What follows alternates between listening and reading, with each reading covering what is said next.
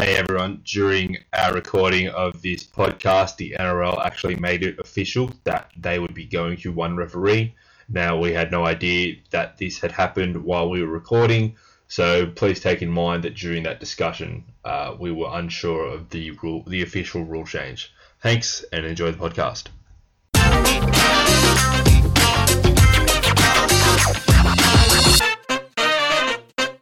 Welcome everybody to How Good is Rugby League. My name is Michael Corbin. My name is Emmanuel Penklis. We're back, Emmanuel. It's been a couple of weeks. We kind of wanted that news cycle to kick in a bit, but we're already 2 weeks away from May 28. Rugby League is coming back, Emmanuel. Are you excited? I am very excited. I can't wait. We just need something to discuss. We need to get stupid headlines off the news and off the front pages. They will always still be stupid headlines, but I'm very excited to see some footy. I'm very excited for the easing of restrictions. I feel like I've never been this pumped up for a winter in a very long time. Corbs? Yeah, I've been watching The Last Dance. I don't know if you have. If you're not watching The Last Dance, it's on Netflix. Go watch it. It just makes me want competition so badly. I'm missing some sort of competition, some sort of banter between mates where you can say, "Oh, your team lost," all this stuff. I want to win something. I want something to be taken from me. I want to lose. I want to win. I need sport, Emmanuel. That's basically what I want. I want sport, and it's so close, and I'm really excited. Yeah, well, if you're really desperate and you can't wait another 2 weeks and 1 day, there is always the Korean football is back on. It's back running. So there's always that if you want to pick a team and start watching that. But I'm guessing, judging by the look on your face, I'm out. Think that's an option. It's not happening. Sorry. I'm sure there's a team over there with a salary sombrero that you can back. But sorry, it's early days. But let's get into it. So, Corbs, what's been in the headlines? Well, let's start with something that we hit on last time, which was Nathan Cleary. Last time we did the podcast, he had just been given his fine of $10,000, but the news obviously came out that day that videos had come out of him on TikTok, and he'd lied to the media and to the NRL. And now we know his actual punishment. It's going to be a 2-week ban. Him and Tyrone May, and I think it's a $30,000 fine as well. So the punishment's a bit stronger. He's actually going to miss games, and I agree with it. Yeah, there are huge concerns here, I think, for Penrith. And I know that everyone makes mistakes, but the original story we heard from Nathan Cleary was that on Anzac Day, girls turned up to his house for about 10 minutes. They had some beers. They then got in an Uber to go somewhere else. And someone must have taken photos he didn't know about. Then the next story was, oh, no, they weren't photos. We recorded TikToks. And then I've been reading today that the integrity unit found that he actually left his house to go pick up the girls to bring them to his house. So it's a few lies here from Penrith captain, which I think is really just, it's like he's young, whatever, but he's also a role model. He's also someone that a club is being built around. He's a state halfback. He's, as we've discussed, he has the potential to be the Australian halfback. And it's just more than anything, it's just really disappointing. And it's such a shame because, and we've discussed this before, there are players that we consider to be smart players. They're the players you build the clubs around. And I think Phil Gould's tweets early on about, if he lied, that's stupid, have really come home to roost here because he's been caught out twice. And I'm just comparing it to, and I am a South supporter, but if anyone listens to the podcast regularly, which you all should be, compare it to Latrell. He fessed up.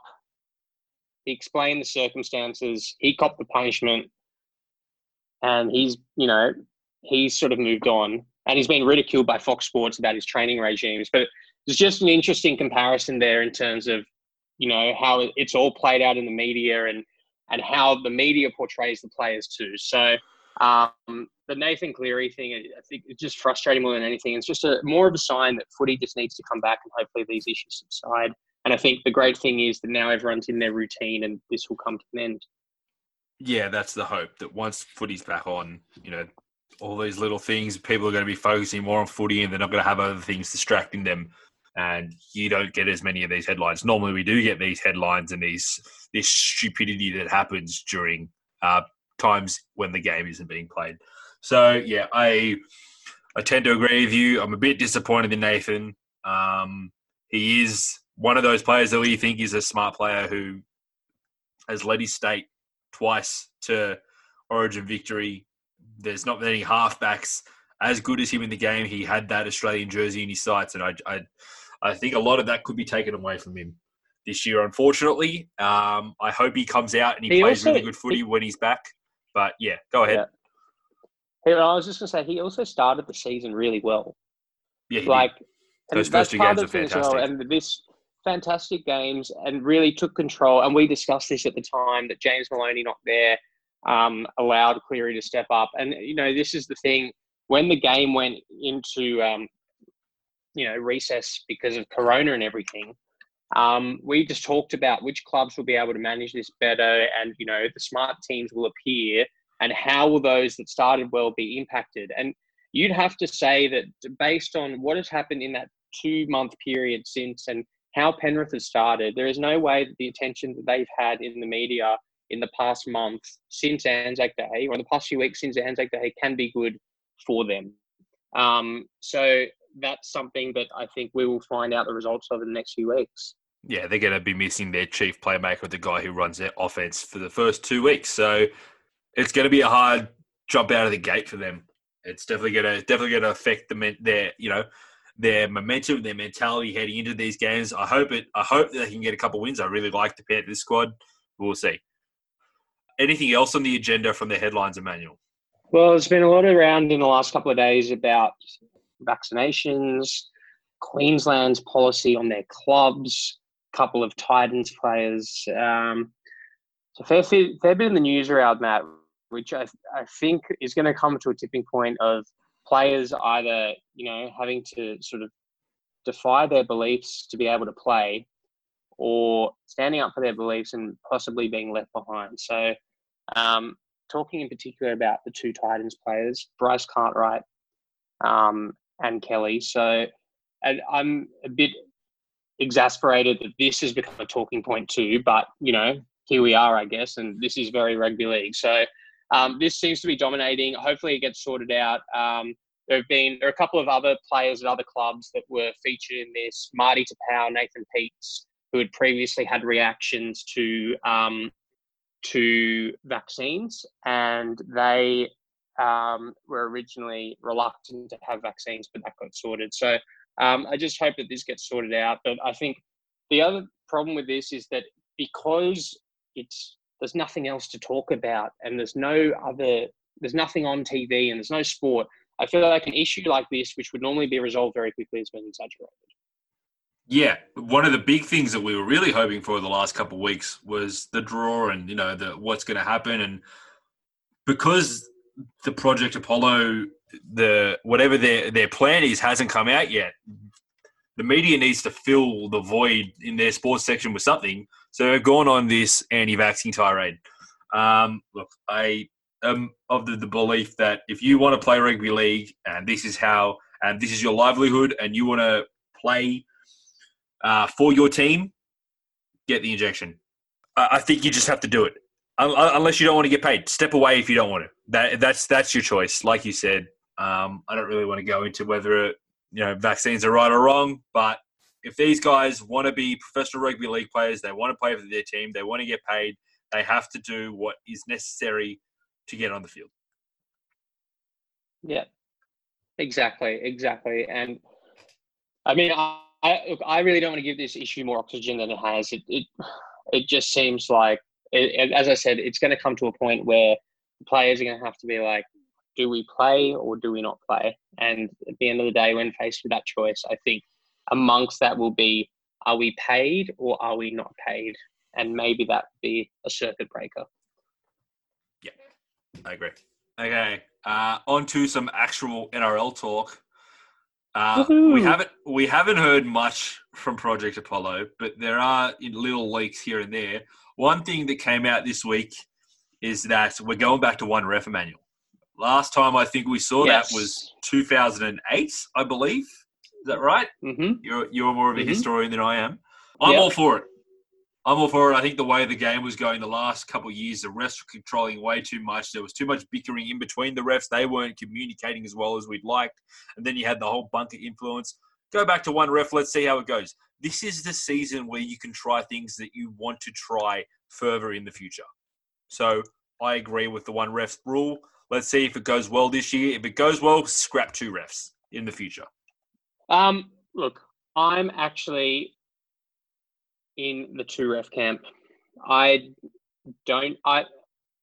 actually really mixed on it, but at this point I'm in the two ref camp because the one referee has only really worked at the international level since it was taken out of the NRL. NRL players are mostly, like the modern day NRL players are only really used to two referees. And so I'm a bit concerned about how the one referee will be able to manage the speed and intensity of an NRL game now.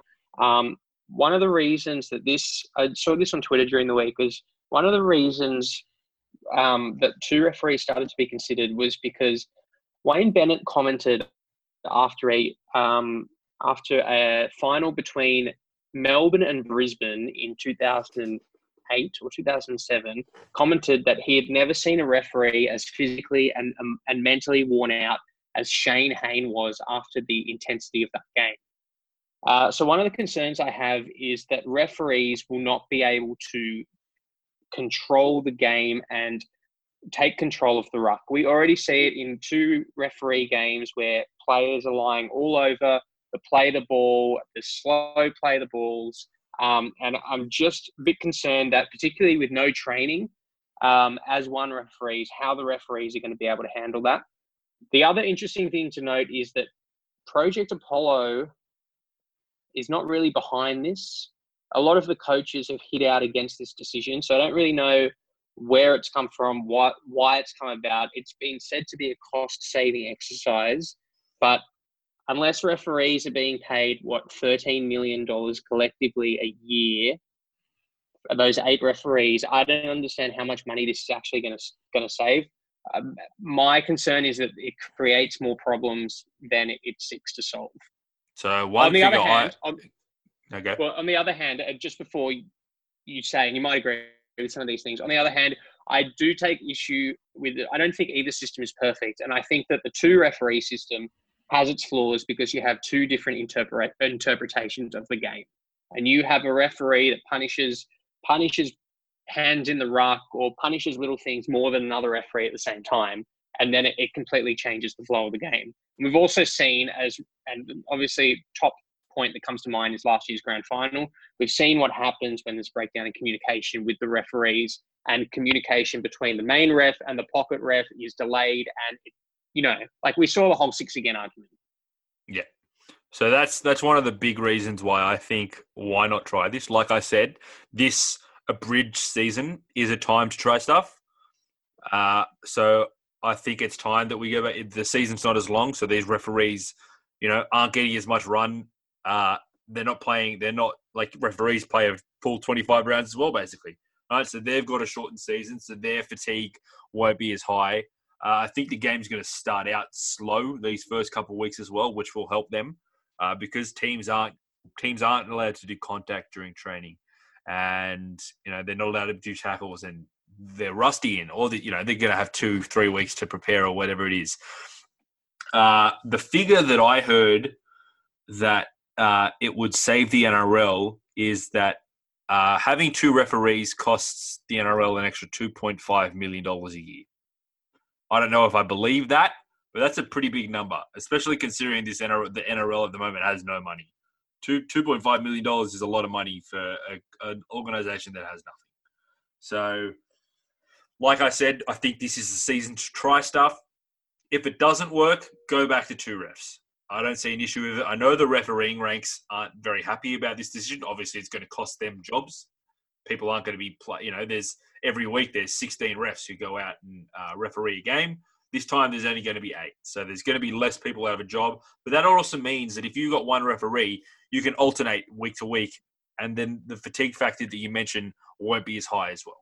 I have an opinion that this whole 2 referee issue and the point of reducing it to 1 referee is purely because without crowds at the games and with only the players and the referees mic'd up, fans would be more exposed to the miscommunications between the referees, and that would take away from the TV product and increase frustration in the referees. And without the crowd there on the field, in the stadiums, the refs are able to think more clearly. We saw this in round 2 without crowds. The penalty count was much lower because they weren't influenced by the crowds. So I'm thinking that at the moment, without crowds, it makes sense. But what happens in a grand final? Are we going to keep this 1 referee system with 80,000 people there? If we get 80,000, I just feel like it's an incredibly rushed decision. Yeah, it hasn't been considered. It hasn't been approved yet. It hasn't actually been set in stone that we're going to go with 1 referee. I think it's one of those things that was thrown out there. Whether it goes ahead or not, I'm not sure. So we will see. We're all hankering for that news, what this NRL season is going to look like. It still hasn't come out yet. All we know is that this 20-round season, this new abridged season, is going to start with Roosters and Souths on May 28th. We know nothing else other than that, basically.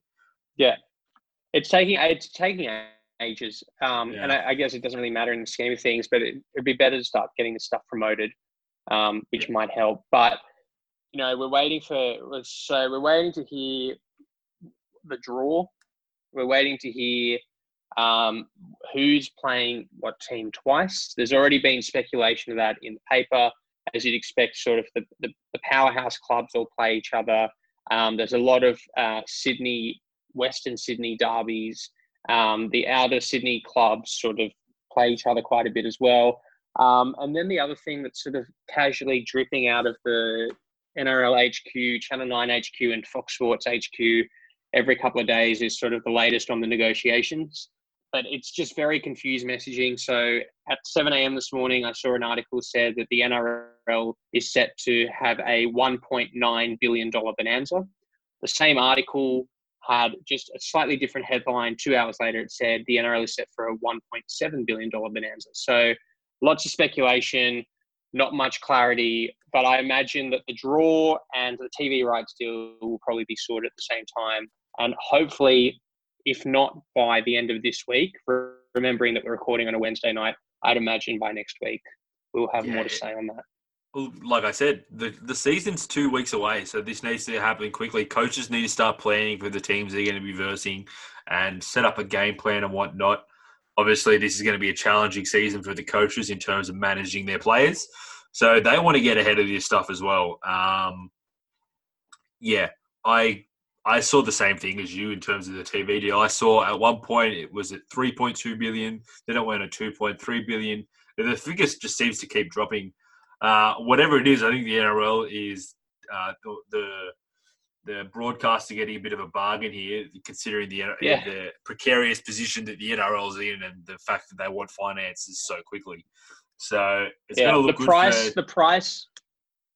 The price kept dropping, but the number of years on the rights deal seemed to increase every time as well. So, yep. But anyway, look, until then, this is just a waiting period, I think, for everyone. Yeah. You and me are both just sitting here waiting for something to happen, trying to pass the time during this quarantine period, and they're giving us nothing.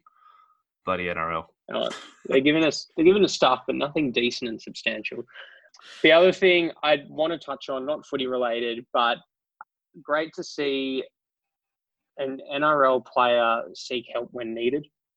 I think it's just and sort of acknowledge difficult times and seek treatment. And I'm obviously talking about James Roberts, and I think that's one of the signs of a player supported by a club and a coach that care. And I think some clubs manage that better than others. And I think it's just something that I just want to mention, which I think is obviously footy is not priority. And, as we've sort of flagged, that routine is so important for players. So obviously, this period of time has really had an impact on James Roberts. So for this reason, amongst many others, we look forward to footy getting back on so that all these players have jobs again, and so many people involved with footy and work in the clubs and work in the NRL have something to look forward to as well. Yeah, James has had a troubled past. He sees Bennett as, sort of a pseudo-father figure, not exactly a father figure, but, someone who he relies on and someone who he can console in. And him coming to Souths under Bennett was a big reason for that. And you can tell that Bennett really cares about him. And hopefully he's getting the help that he needs. He's an absolute star when he's at full flight. So I hope he recovers. Yeah, absolutely. And Corbs, at the risk of just chatting with nothing to talk about, I actually think that might be it from us for the week. And I think by next week, we'll have a draw. We might think about potential team lineups. We might have a rights deal to talk about. We might know the value and the length of that deal. And I reckon the war of words might be heating up by then between Souths and the Roosters.